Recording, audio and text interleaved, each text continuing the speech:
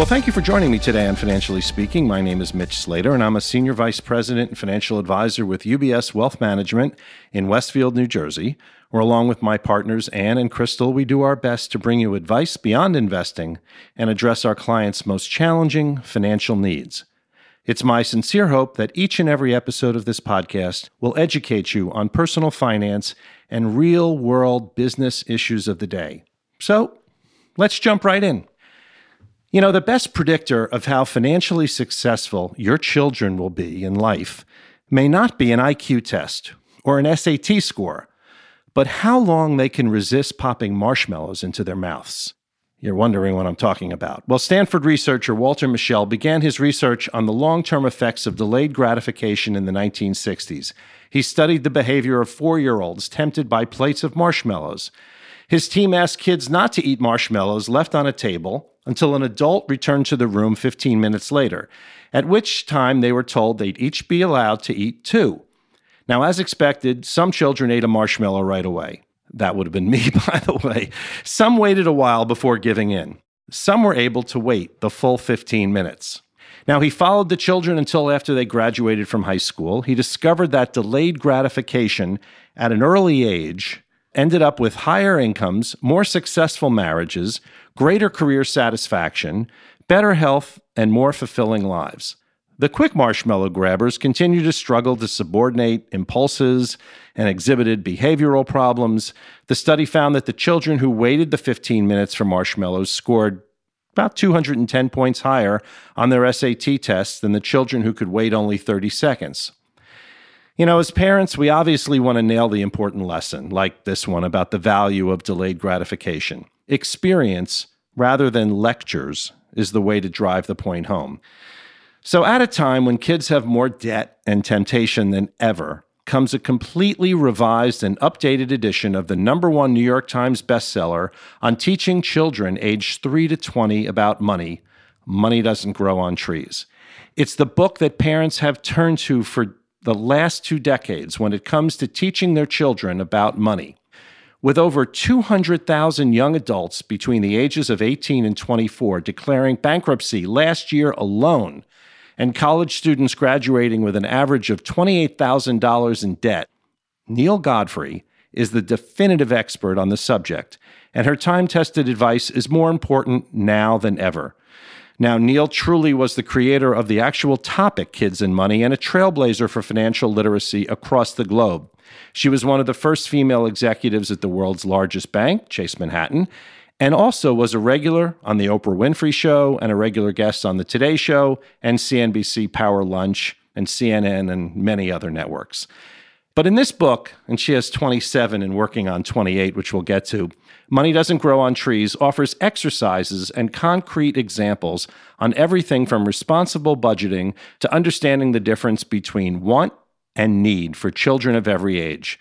The revised edition includes entirely new sections that discuss the power of the internet and social media. It also shows Neale's years of experience as a mother, now a grandmother, and a financial expert. Neale also has headlined her very own PBS special, Your Money, Your Children, Your Life, with a cameo by my then 12-year-old son, Harrison, who's now 26. And on that personal note, Neale is not only a close friend, but was a mentor to me and my wife with our kids. And they are, as Bruce Springsteen sings, you know, I always have to throw him in once, are living proof she got it right. So, finally, welcome, Neale, to Financially Speaking. I am so thrilled to be here, Mitch. I raised you from a pup, as far as I'm concerned. Harrison was 4 years old, right? Correct. You were doing the radio show, and I was there teaching him about financial literacy a few years ago. Yeah, and if it wasn't for a blizzard, we probably would never have met, actually. Right. I was doing a radio show in Morristown, New Jersey. My guest canceled. I had this book that someone had given me, Money Doesn't Grow on Trees. I found out, this is even before Google, that the woman lived in New Jersey, called her up, and she drove over to the station on a snowy Saturday back in 1993, and that's how we originally met. So when you wrote this book back in the 90s, could you have even imagined how much harder parenting would get? No, it's hard as a parent and now as a grandparent to imagine how it can get even harder. There are more choices. There are more pulls on our time, more pulls on our kids' time. But you know what? If we don't jump in and raise them to be financially responsible and to be empowered to handle their own lives and to dream the dreams that they want and teach them how to get there, they're not going to, Mitch. You know that. Yeah. So let's start with the real little kids. So what age can parents start all of this, and what type of things do you suggest to make it fun? Well, my big thing is parents always say, when do I start? Start when the kids say, I want, I want. Now, my theory is actually when they're, little teeny, their first words are, I want. It sounds like mama and dada, but it's not. I saw this on the internet and I want it. That's really what they're saying. So when they become aware of the fact that mom and dad use money to buy things in a store, they don't get the click-through, by the way, on the internet at that age. It's all magic to them.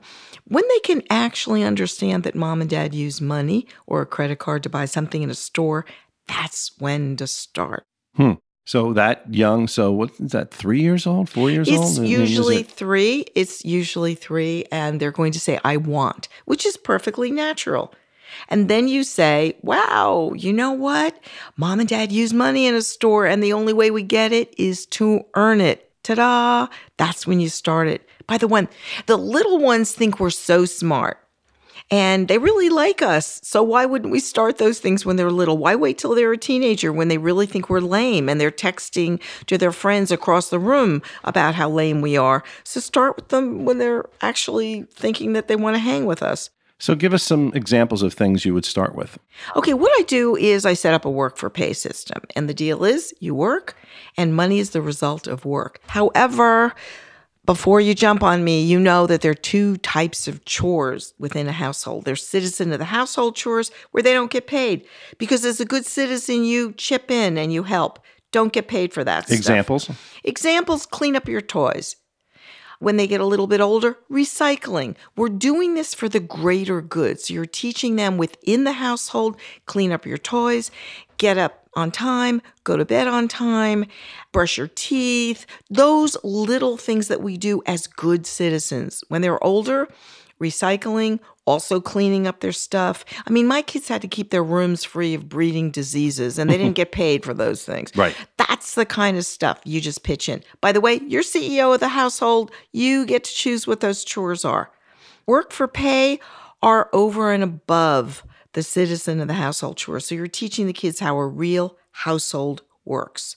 Dusting, vacuuming, doing the dishes, those types of chores. So once you've accomplished some of those chores, typically it's sort of the lemonade stand years. What happens then? Well, what you want to do is you're going to see if you have a budding entrepreneur, by the way. And my granddaughter and I make slime. And by the way, if anyone wants slime, get in touch with Mitch. I'm telling you, slime and candles. We have a company called Grandma and Me. Is that too cute? Is that great?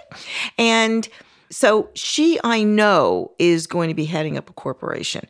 So you just know with the kids. My grandson is into soccer. He'll play with slime, but he doesn't want to sell it. In fact, my granddaughter got busted selling slime at private school. But it was a great question. You're going to love this.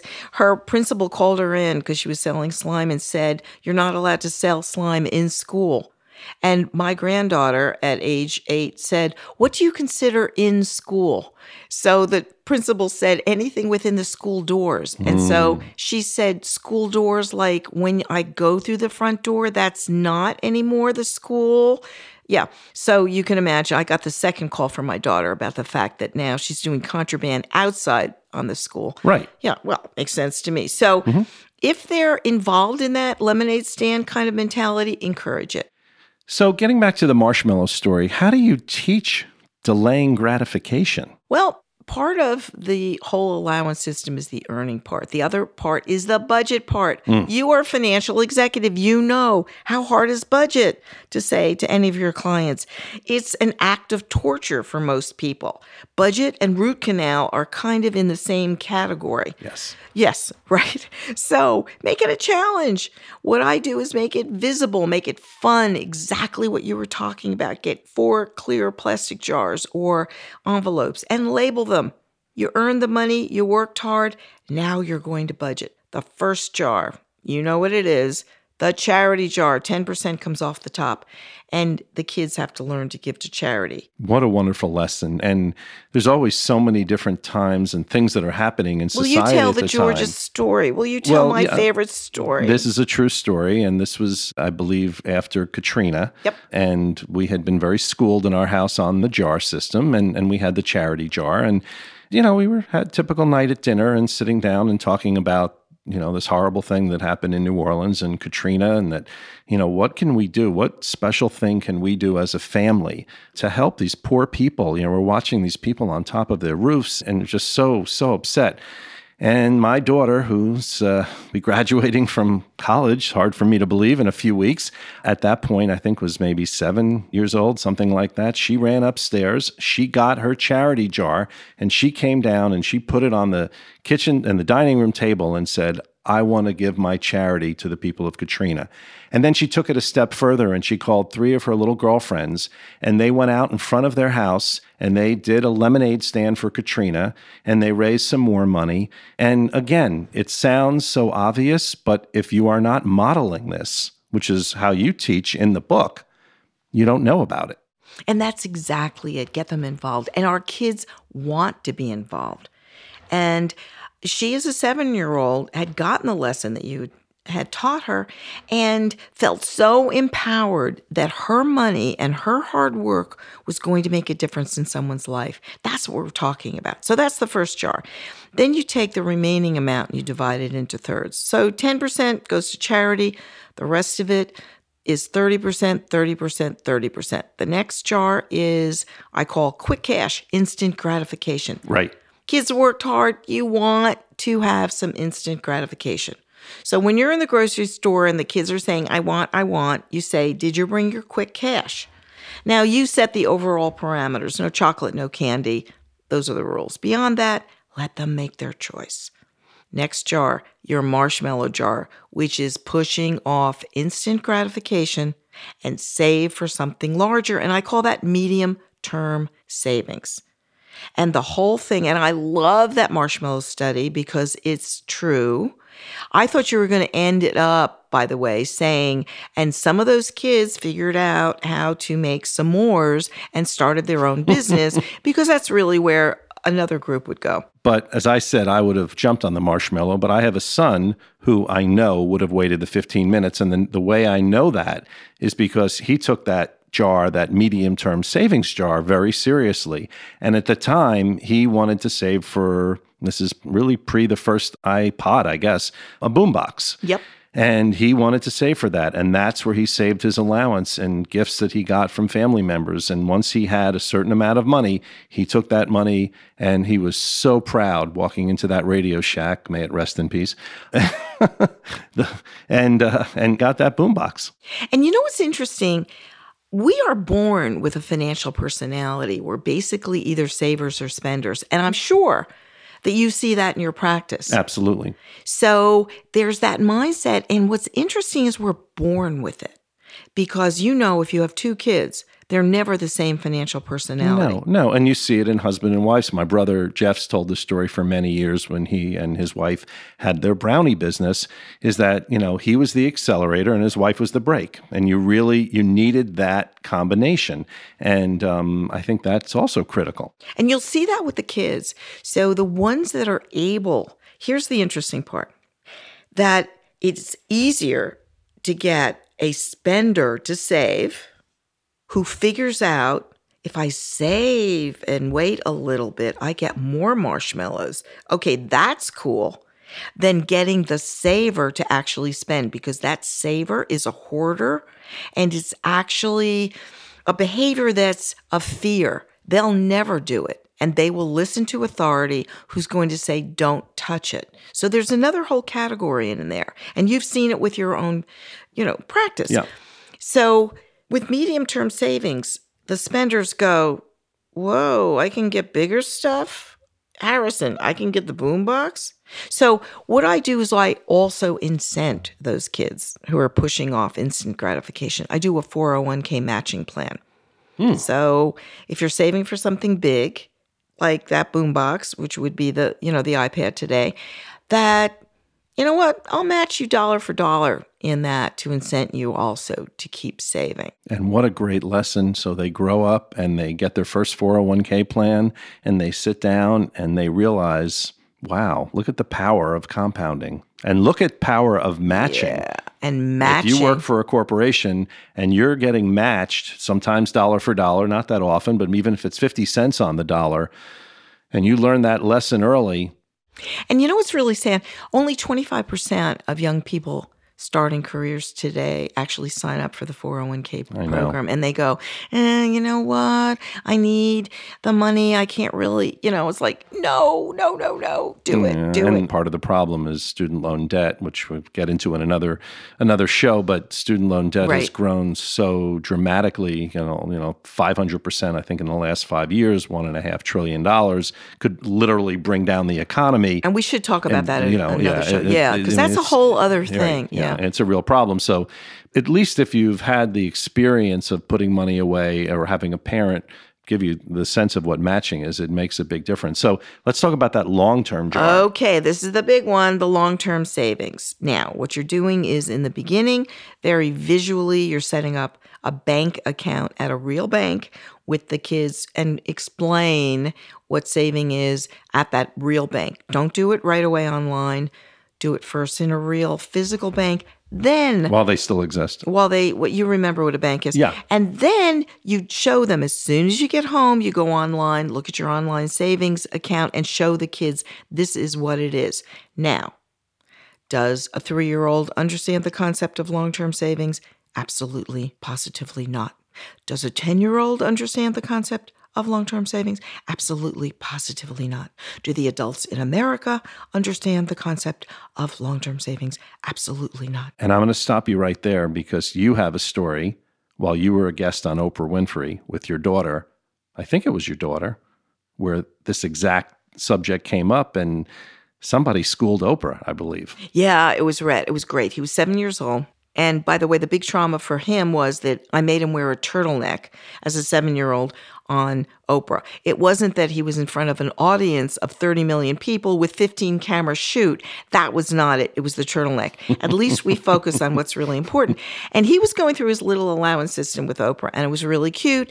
And he was saying, I have to do these chores and I get paid and I'm 7 years old and I get paid $7 a week, Oprah, but I have to do all my chores or I don't get paid.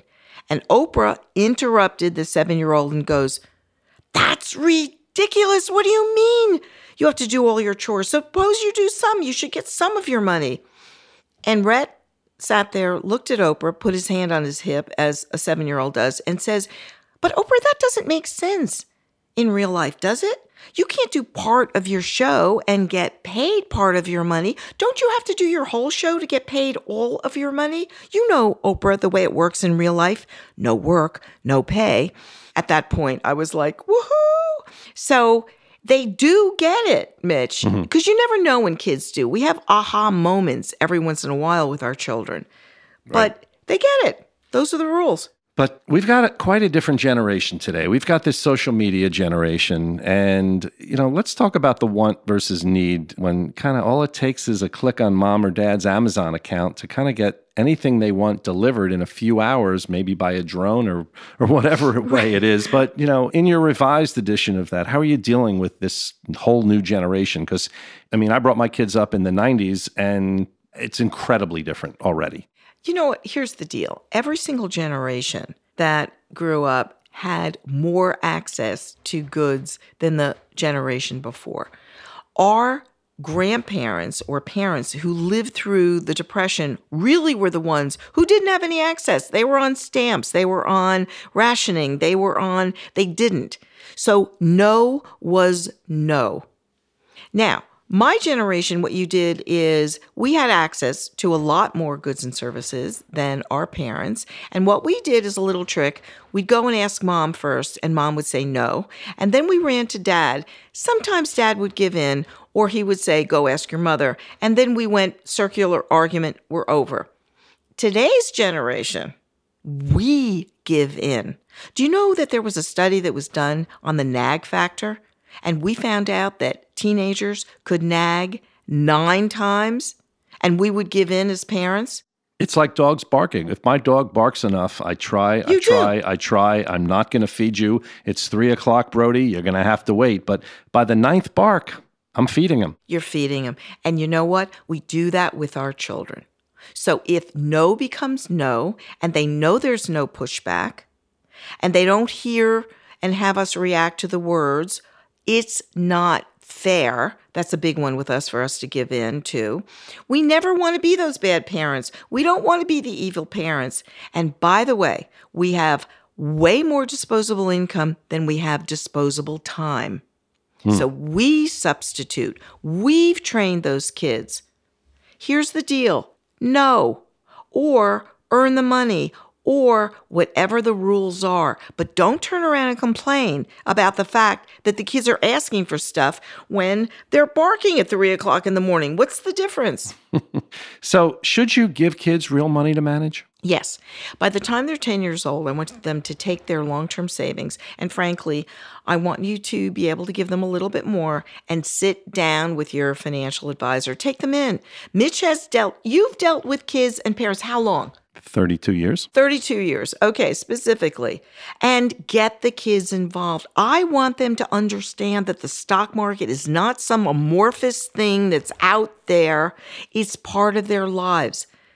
And they know what they eat and what they drink and the shoes they wear and what electronic devices they have. Get them involved in the idea that their behavior will make a difference as a consumer. And get them involved in it. Make it real. And I learned actually a really great lesson from you years ago. And, just sort of during the recession, sadly, in 2008 and 2009, I needed to put this to work. We felt very, very strongly about this because suddenly the income was not what it was. And obviously the portfolios weren't either. So we decided to pay our bills in front of our kids. And this is an idea that I had gotten from you. And we literally sat down there. I got a bunch of cash. I put it in one corner. And I said, all right, this is roughly what we have to pay our bills this month. Let me go through the bills. Harrison, PlayStation. This is what it costs. This is what the connection costs. This is the cable. This is our mortgage. This is what the food costs every month. This is our family vacation. And the point of it, they saw that, we were out of money. Right. And I think kids really learn from that. They do. Because think about it behaviorally. All our kids ever see us do with money is spend it. They don't see us save. They don't see us pay bills. They don't see us give to charity. They don't see a budget. All they do is see us spend. So why wouldn't they think that money grows on trees? That's what they're watching. So you have to sit there, and I call it the bill paying game because it sort of is a game. We have to make those choices. And they see it. You know what? I want to get you kids to college. This has to go in there. You know what? I am going to retire. You don't have to understand what retire means. Money has to go in there. So before we close, we're talking about the kids being a little bit younger, getting a little bit older, but you have a new book coming, and it's going to deal with those older kids. Tell us just a little tease about that, and then we certainly will have you back on to talk about this topic, which is really critical. It's the name, or so far the working title is Your Kids Are Stealing Your Money. Because you know what? They are. But you're letting them do it. I mean, the first paragraph is, it sounds a little harsh, but the fact of the matter is, number one, they are stealing your money. And number two, you are encouraging them to do it. So are we going to stop any of this behavior or just keep it going? And when they get older, the bills get larger. And frankly, we do not really encourage financial literacy as they're getting older. We hand them credit cards. We let them go off to college and rack up debt. How many parents have had proactively that conversation about debt that you or they will incur to get themselves through college? Do it early. I don't want to preempt that show because I want to talk to you about that because it's like, hold it, guys. Yes. Yeah. And so as they get older, the problems get larger. And by the way, the vast majority of kids return to hotel mom and dad after college because, number one, they don't want to live in a socioeconomic level that's lower. But number two, okay, I know about the recession, but they moved in also because they couldn't afford it. And however, they think that moving back in means you get room service, gas in the car, laundry service, and how many parents really sit down and say, okay, you are now an adult. You need to be treated as such. I will help you build that budget that I should have helped you with 20 years ago, but now it's time. So it continues. But here's the good news. It's never too late, Mitch. You can do it. It's just easier if you do it when they're younger. Absolutely. Well, listen, this topic alone is so important. It's impossible to just capture a 20-minute podcast about the little kids, but we'll certainly come back and talk about the older kids because that's a big story. You know, Neale, you've truly been an encyclopedia when it comes to financial education for parents, for women, and, as we said, children of all ages. In her spare time, Neale runs a family finance series for our military veterans and is currently an executive in residence at the Columbia Graduate School of Business. We're going to link up to her website, which has more information on all her books, her videos, how you can have her speak to your groups, which I strongly recommend. I've been doing for well over 30 years. Oh, and by the way, did you know that Neale has been not only a question on Jeopardy, but an answer in the New York Times crossword puzzle? Interesting. So Neale Godfrey, thank you very much, as always, for sharing your wisdom. The new book, which is a revised book of Money Doesn't Grow on Trees by Neale Godfrey, A Parent's Guide to Raising Financially Responsible Children, is out everywhere. You can find it on Amazon. If not, hit me up. I will make sure I will get you the information. So thanks, everybody, for listening. And please feel free to share this episode on your favorite social media platform. And remember, folks, no matter what, pay yourself first.